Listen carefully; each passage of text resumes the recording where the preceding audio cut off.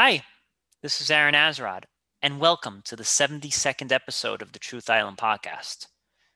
The medieval legend of Faust speaks of a man named Faust who is highly intelligent and successful in life, but becomes bored. There are many iterations of this story, but the basic premise is that in his boredom, Faust makes a deal with the devil in which he is provided unlimited knowledge and pleasure and a servant that can grant him magical powers. The deal goes that for a number of years, Faust will have this demon at his disposal, but at the end of the term, his soul will belong to the devil and will be eternally enslaved. Faust uses his powers for obvious pleasures to seduce a woman named Gretchen who bears him a child, but she ends up drowning her own child. In some versions, God saves Faust from his unholy bargain with the devil. In other versions, his soul actually does go to the devil and he spends all eternity in hell. In a more modern sense, however, the term Faustian bargain has come to mean doing something unsavory or corrupt in order to reap the rewards of material and carnal pleasure. For example, an employee who is asked by his boss to lie or forge documents to show record profits would be said to be committing a Faustian bargain in order to keep his high-paying job and maintain a lifestyle that he deems worthy of his station. Often, Faustian bargains come in the form of committing acts which will most likely harm others, but will be of direct benefit to ourselves. A corrupt politician taking money from lobbyists, for example, who may not have the best interests of the nation would be a prime example, as the politician compromises his or her soul for monetary gain and the hopes of being reelected at the expense of the welfare of the nation and perhaps even their own sense of morals and ethics. Whether or not you believe in the idea of an ethereal soul, we can think of the soul as also being a stand-in for our values. Each time that we make deals or compromise our values for something that we think we want, we are in turn making a Faustian bargain. One need not be dragged to the depths of hell to experience these consequences, but perhaps the compromise lives and festers within the belly of a person's subconscious. Joining me to help discuss when we might be making a Faustian bargain without even realizing it, I am once again joined by Sam. Sam, help me save my soul, please. You got it, Aaron. Thanks. thanks for having me back on your show. It's always good to be here. Anytime. Yeah, I think that was a really succinct, great explanation. I haven't read a lot of the kind of primary sources on the Faustian bargain, so your explanation just really opens things up for me there. I one of my favorite movies is Oh Brother, Where Art Thou? And I was thinking about that as you were talking, how there's a young black man who meets, someone whom he calls the devil at a crossroads in rural Alabama, and in exchange for his soul, he learns how to play the guitar like no one else. Like he just becomes this amazing guitarist. And Delmar, one of the kind of the goofy guys of the three, he goes, "You sold your everlasting soul for that?" And the young black man's like, "Yeah, I mean," and then when you watch him play, you're like, okay, I get why you did what you did.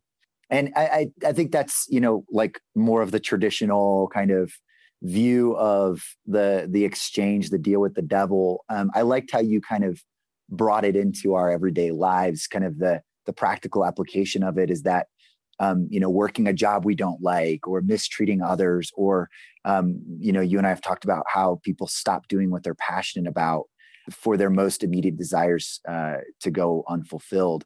There's an exchange, and it has to do with, I think, losing and recovering, hopefully, our authentic self. Absolutely, absolutely. And I think like the Twilight Zone is a prime example where it's always super obvious who the devil is, right? He's usually a thin, good-looking man in a suit, has an evil laugh. There's a cloud of smoke. He's got like a contract, and you're signing it with blood. And in life, it's never that obvious, right? It's never that obvious of some evil person. But most of us, when we're making this deal with the devil, we're actually making this deal with ourselves, right? It's that's the really important thing here to do. Yes, like in my example, there might be a boss who's asking you to do something unsavory, like lie about a report or lie about, financial statements and so forth. But look at all the nasty things that we do to one another. Look how many times you've worked with somebody and they threw you under the bus because they were either afraid or they wanted to kind of get ahead. And I think these are the kind of deals that we're making internally in our own mind without even realizing it. Totally. And I consider myself, I guess, kind of blessed that I haven't had to be in the situation of a politician or a head of state or something like that, where my decisions affect millions and millions of people. I have struck my own Faustian bargains, which have hurt myself and those around me. I think it comes back to the concept of identity and selfhood, because we like you said, it's a struggle kind of within ourselves, with ourselves. No one talks to you more than you. It's this concept of self-talk. The voices that we kind of acquire throughout our lives, through our family of origin and school and different kind of organizations that we're part of, voices that kind of continue to ring inside of our head and dictate our actions. And so what we're really talking about is kind of a wrestling match with ourselves, learning how to discern the voices, not in a schizophrenic way, like, people are talking to us or I hear voices, but just the kind of influences that have shaped us and continue to shape us. And some voices, for some reason, just continue to ring out louder than others. And so much of my adulthood has been taken up with kind of parsing those voices out, figuring out whose voices those are, which ones I need to listen to, why I continue to listen to certain negative ones, and why I don't kind of continue to grow into my authentic self. So I think that there's two major reasons why this happens. And one is opportunity and the other is fear. Let's just focus on opportunity first. And it's really funny, Sam, because when I was younger, I thought the word opportunist was a good word. I actually thought, oh, that guy has ambition. He's an opportunist, and I used to equate that word with, I did not know better. I actually thought it was a good word, and I meant it, a young, aggressive guy going out there in the world and making something for himself. And I think our media glorifies that as well, right? Because if we look at the protagonist, if we look at the main characters of a lot of our movies, they're not saints, right? Like a lot of these, and I talked on a previous episode with my friend Kenny, a lot of our protagonists are not saints. They're just really intelligent, really able to kind of maneuver and take opportunities. They see like a vital weakness and then they kind of exploit that vital weakness to win at the end of the day. And I think a lot of young people in America are seeing that, and they see that behavior is getting rewarded. And I think the most prime example is in the realm of politics. Okay, it's come to a point, regardless of where you fall on the political spectrum. I think as Americans, we just blindly accept that our politicians are corrupt to some degree. We whether you're Republican or Democrat, it's like it's almost the ipso de facto thought pattern is that they're all corrupt. And I'm scratching my head being like, well, whose fault really is this? Is it the politician's fault? Is it our fault?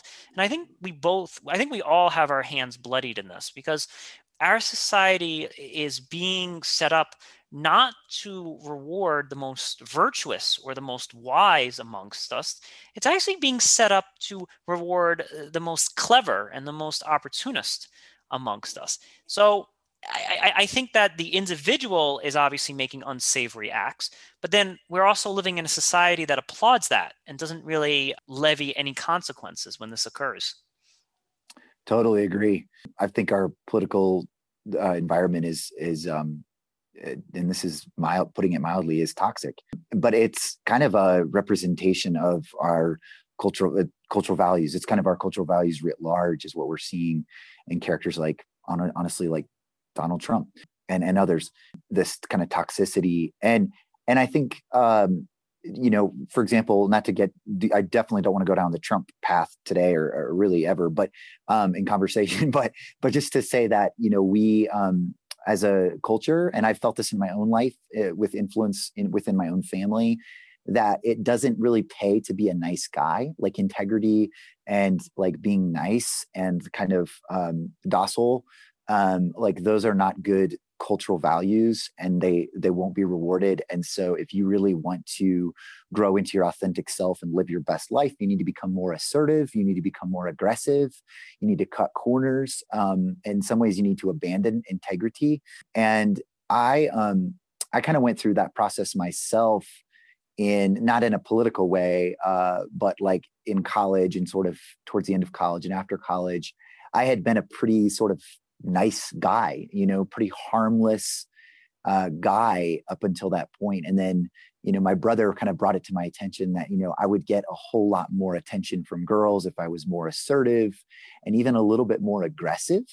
And I sort of took pages out of his book over the last decade. And you know what? It didn't really pay off. I felt like I struck my own Faustian bargain during that period of time, and I sort of lost sight of my authentic self. And it's like I'm longing to like come up for air is what it feels like. I'm just like in the deep end of the pool, coming up for air, to breathe again, to live again, not to necessarily return to 2010 or 2005 when life seemed to be simpler, and it was more like Garden of Eden before the fall, like a stage of innocence. But there is a feeling of that. I think what I'd like to do is kind of reach back into that part of my life and then sort of bring it into where I'm at now, and become more of the kind, life-giving, and even safe person that I think that I really am. Yes. Yeah. It's funny because I actually got that same exact advice for picking up women. Like, dude, bro, you got to dress up, man. Let's wear some darker jeans, spruce some things up a little bit. And what I actually found is that the more aggressive I was, the more I tried to dress up and so forth, it actually just completely backfired because I was not being my authentic self. Girls have actually fallen into my lap when I was wearing sweatpants or some like dirty undershirt and like hadn't shaved in 3 days, and they were like, "Oh, well, that guy's really into psychology or whatever it is." And when I was in my stride, right, and my default self is a guy who wears t-shirts with Star Wars on them and sweatpants. When I'm in my natural habitat and my natural clothing and my natural attitude, and I'm really a nice guy, like I can't help it. I've tried my best to change, and the one rule that I will change is that I don't let people take advantage of me.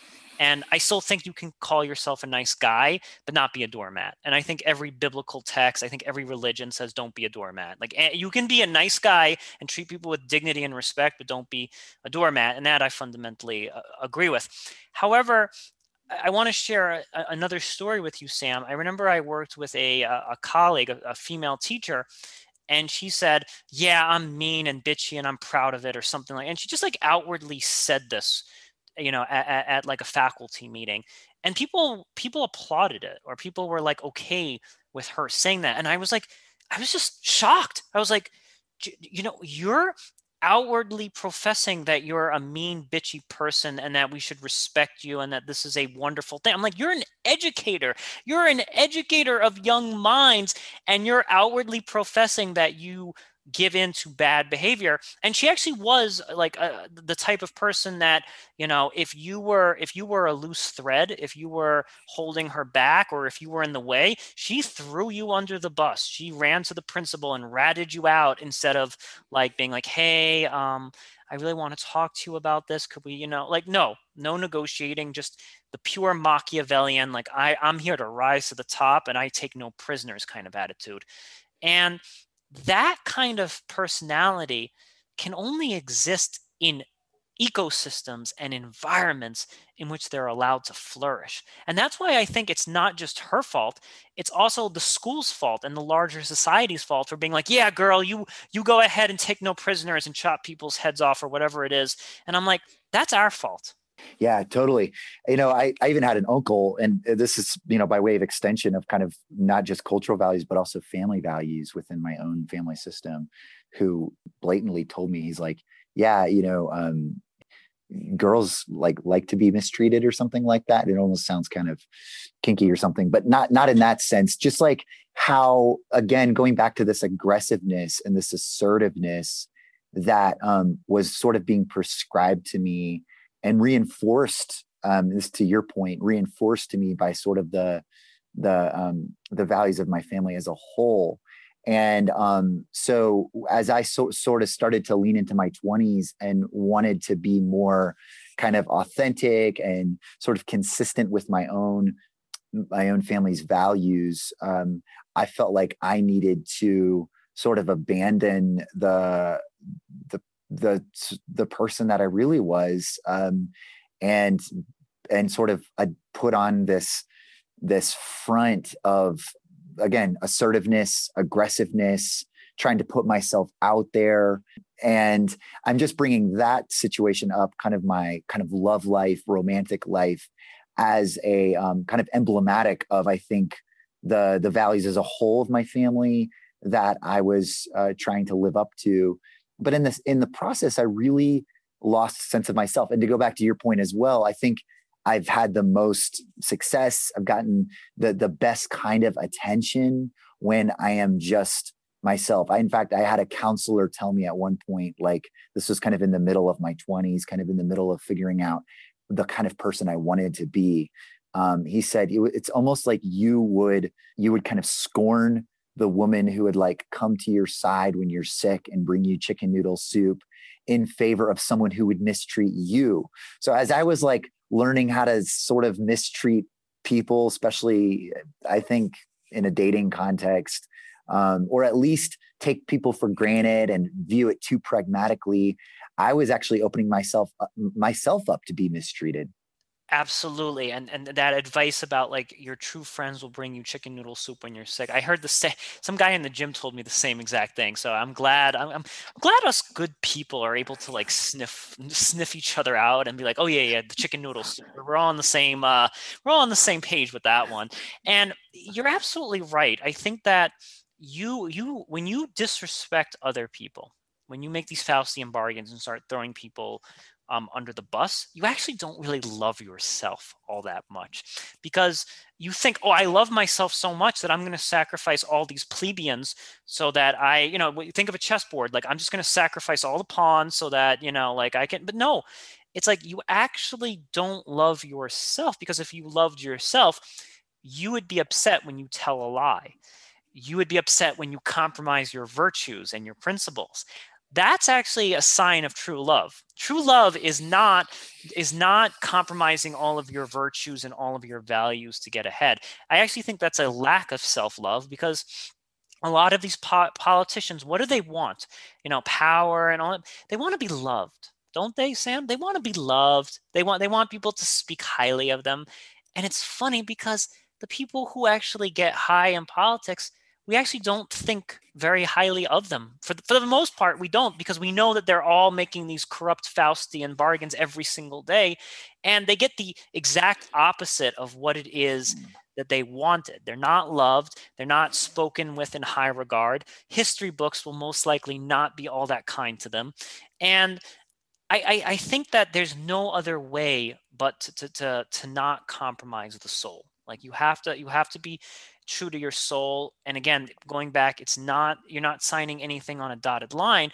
It's just like, hey, I'm Sam. I'm a great guy, and I treat women with respect. And I don't play these games where I treat them like dirt, or I don't answer their phone call or their text message for 10 days to make it seem like I'm busy, right? And that's a Faustian bargain right there. Like, oh well, I totally have time to answer this text message, but I got to be the impressive all. I'm like, no, I'm done playing that game. If I've got the time, I'll text you back in like 10 seconds if I see your message. And that's Aaron being true to who I am.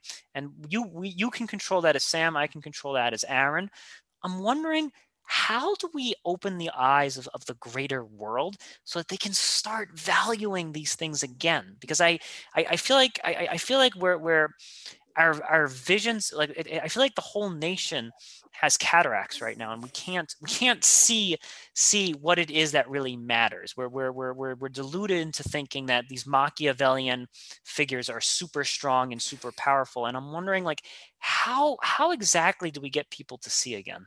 Yeah, man, so many thoughts there. Great question. Ravi Zacharias, he was a Christian leader, Indian immigrant to the U.S., died recently.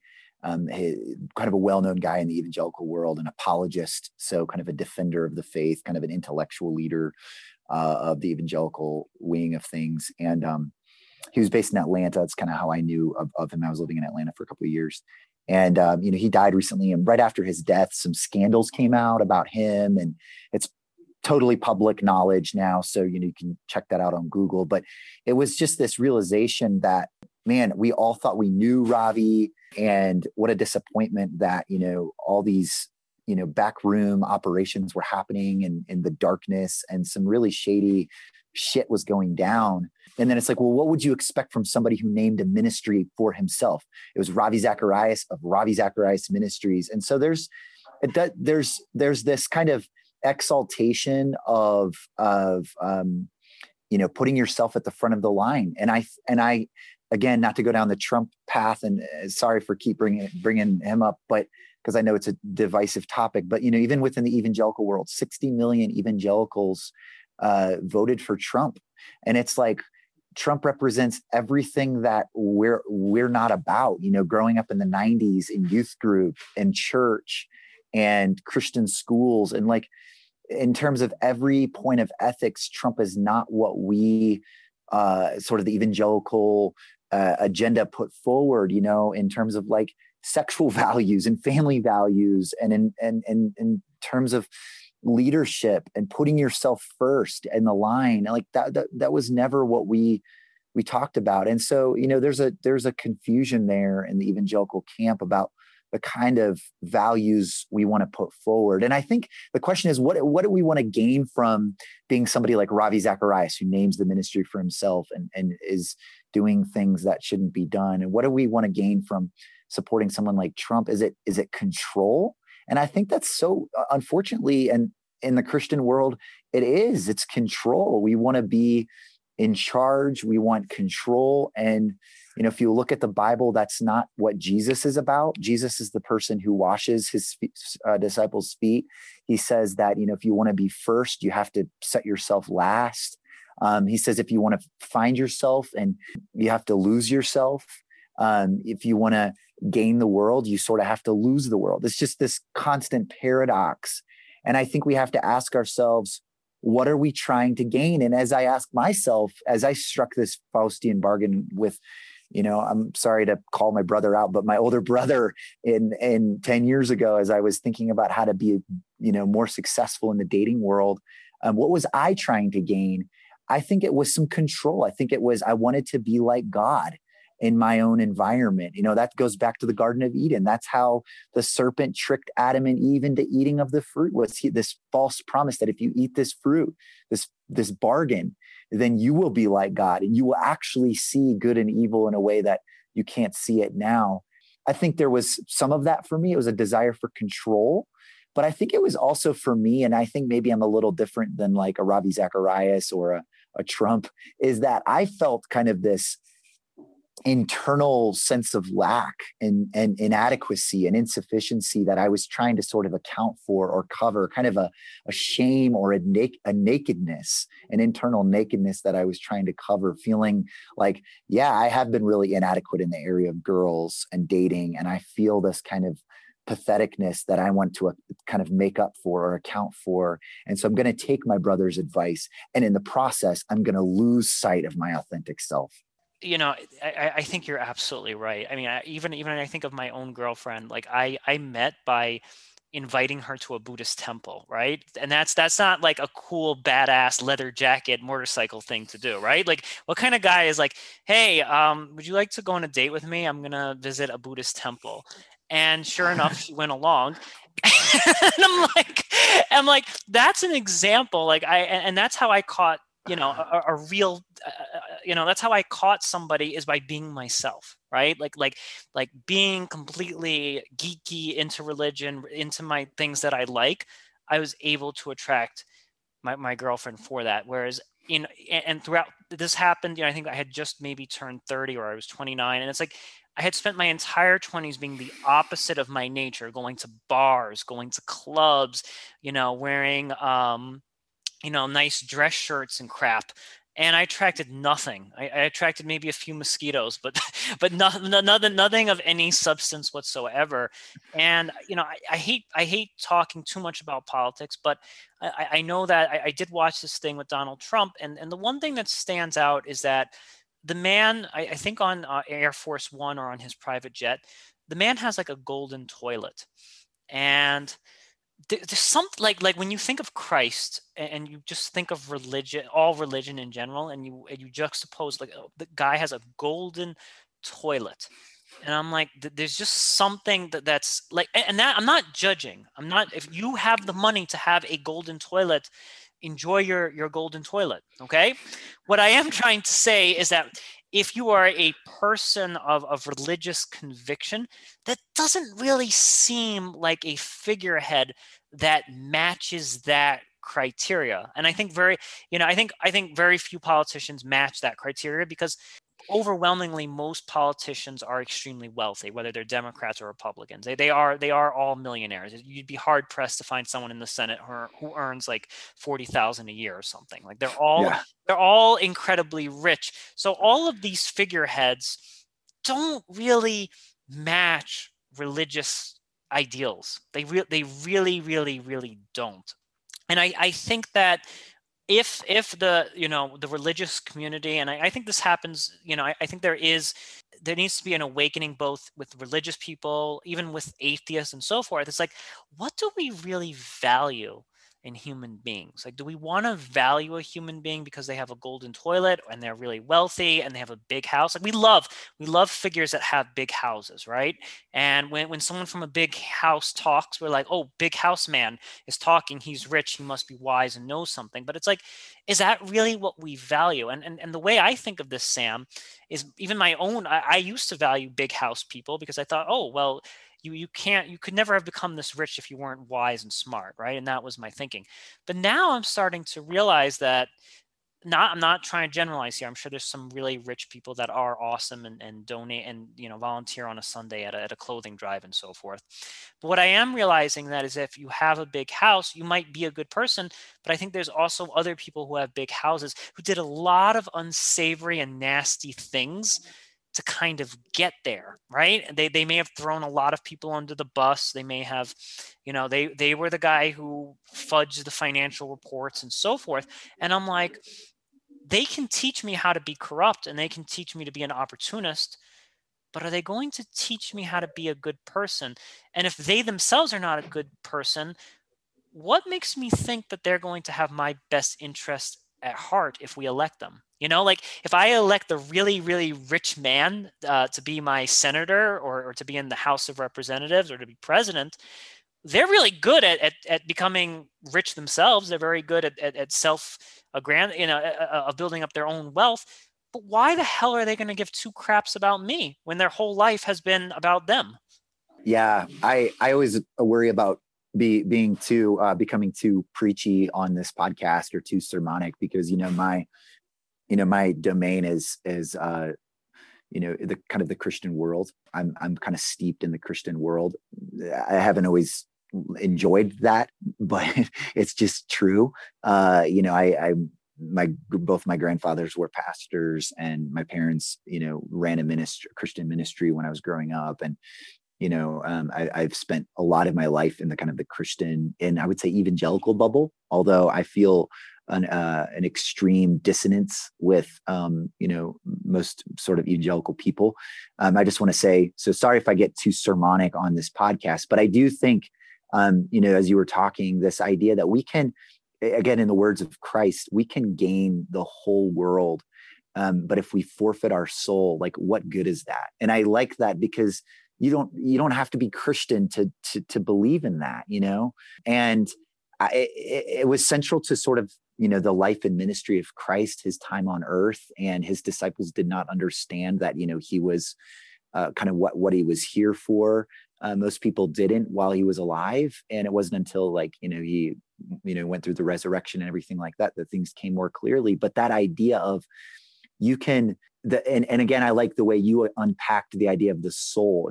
We're not just talking about a Christian or Jewish concept of the soul or some even religious concept of the soul. We're talking about really the kind of our essentially our authentic self, our core values, and even our core stories, and living in a way that's congruent with all of that. We can climb to the top, but if we lose sight of ourselves, what do we have at the end of the day? And that's the question I would pose to people. And I would add to your point that like the development of character, David Brooks from the New York Times has written a lot about sort of like character, and and not even from like a religious standpoint, more just sort of from a kind of a common humanity standpoint. Like the development of character over the acquisition of material things or any other sort of achievements that we can have is really what it means to live the good life. And that's something that I want to spend my life exploring. I'll say one other thing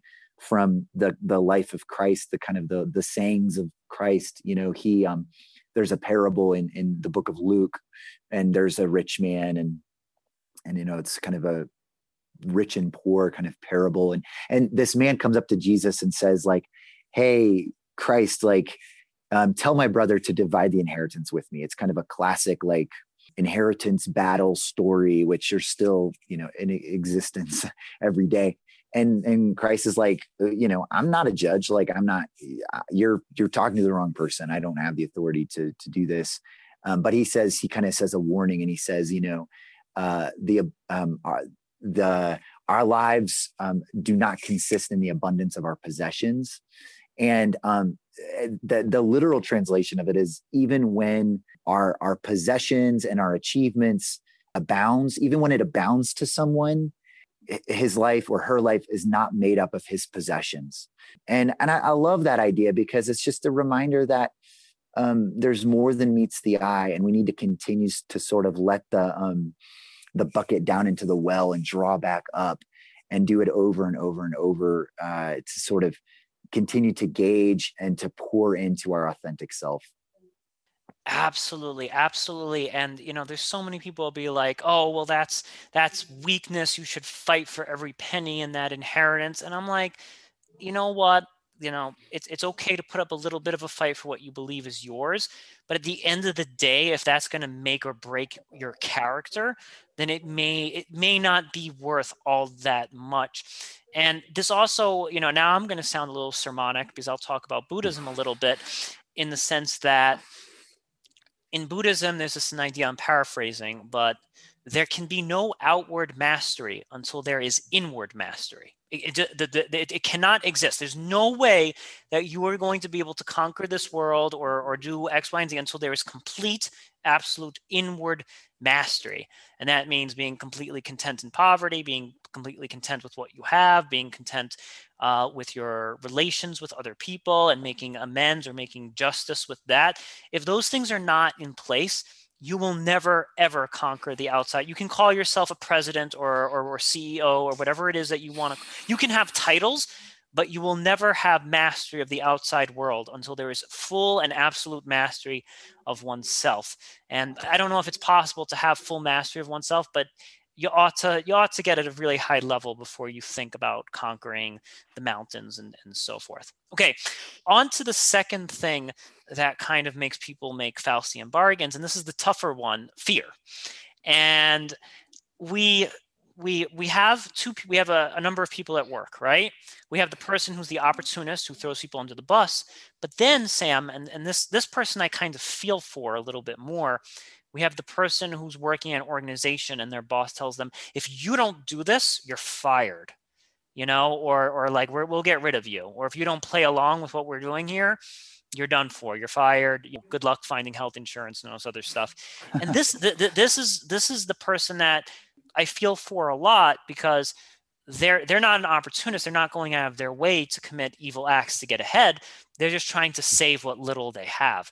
So I'm wondering if you have any tips for a person that's perhaps making Faustian bargains out of fear. Yeah, man, dude, you're so good at this podcast thing. Again, I would just kind of my caveat here is like I've never had to be in a situation, where my life literally depended on following orders that I thought were evil or wrong. I've had the freedom to resign from a job if I felt like, things weren't heading in the right direction. But there's a book called They Thought They Were Free that was written in the 50s. And it's about like the ordinary judge, baker, and police officer in Germany in the 1930s, and how they thought they were free until the Nazis came along, the Nazi party, and told them that they really weren't free and they were missing out on all these things. And then it got to the point in 1930s Germany where if they didn't do what the Nazi party said or prescribed, then they would be locked up or banished or killed. And I mean, there's so many different stories in those years leading up to the Second World War, but, I've never had to be in that situation. So I feel very naive and very, sort of unqualified to speak.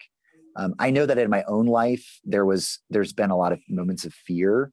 I think I kind of took hook, line, and sinker my brother's advice about dating and about girls and about being more assertive and aggressive.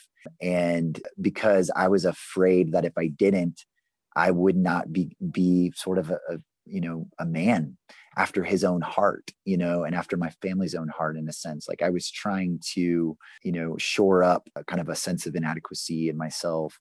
That's a little bit different than what you're describing. I also had another instance when I was first a pastor in Iowa. There was an older gentleman in my church who grew up in my church and just felt that everyone was spiritually very lazy and dead. They were just going through the motions, going to church on Sunday, and but they weren't really, they didn't really know what they were doing or really have like a very active, relationship with God. And so he kind of came to me and he said, if you pastor in this, unless you sort of pastor in my way, he kind of viewed himself as a missionary to his own church, to the church I was pastoring. And he said, unless you sort of kind of adopt my theology, my approach, my practical ideas about how to reach this congregation, then you are going to be just like everyone else. You're going to be ineffective, and you're going to be kind of contributing to their spiritual condition. And I had a choice to make in that situation. I was like, I can ignore this guy, but if I do, he's going to, sort of make a hard time for me, give me hell. Or I can sort of like forget my own values here and what I think this church needs, and kind of who I am as a believer and a spiritual leader.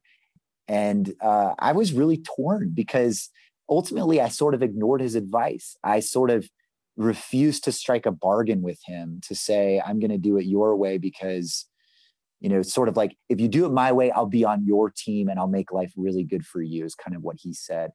And I sort of ignored that, and he ended up becoming a thorn in my side. I didn't become his ally. I didn't become his secret partner in this ministry. And life was hard for me, especially as a 27-year-old pastor. It was distressing because I felt like threatened by him and his sort of rival leadership in our church. But I'm proud of myself looking back on that time because like I stuck to my guns. I stayed true to myself. I think that was a Faustian bargain right there, Sam. If I ever saw one, I think it was.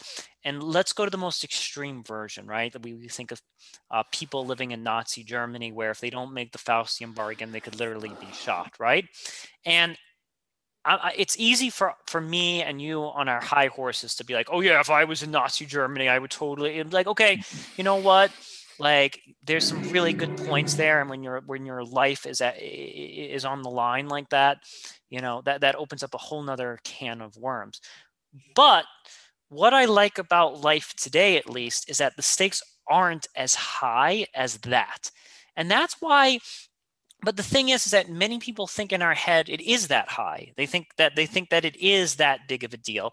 And I'm like, okay, you chose not to make the Faustian bargain. You're like, sir, with all due respect, I'm going to I'm going to preach and I'm going to interpret the Bible the way that I feel is right.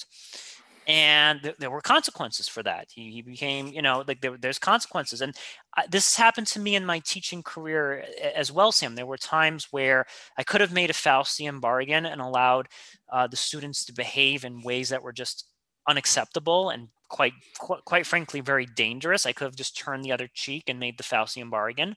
But I said, no, I'm going to take this to the next level. And I paid the price. I was fired. Consequences. My income was diminished. My livelihood was diminished. I couldn't, I didn't have money to go to TGI Fridays with the friends and all this other good, all that stuff was just ripped away from me. And there are again, I'm being very serious here. There are consequences when you choose not to make the Faustian bargain. God doesn't just come in and save you in the last minute. And then, in the movies, the good guy just gets saved the last second. But in real life, that doesn't happen. You do pay the consequences and you do pay the toll. But I think because we're not living in extreme Soviet era or Nazi Germany, okay, I pay the consequences. I eat a few more, I eat tuna fish sandwiches a little bit more often. I have some more canned soup. But at the end of the day, this is all about cultivating higher self-mastery. Whereas when I'm in situations where my soul is being compromised, I might have external power in the form of higher income, right? So I have external power in terms of higher income, but I have less power in having a more purified soul, or purified, for the atheist listening, more purified sense of value.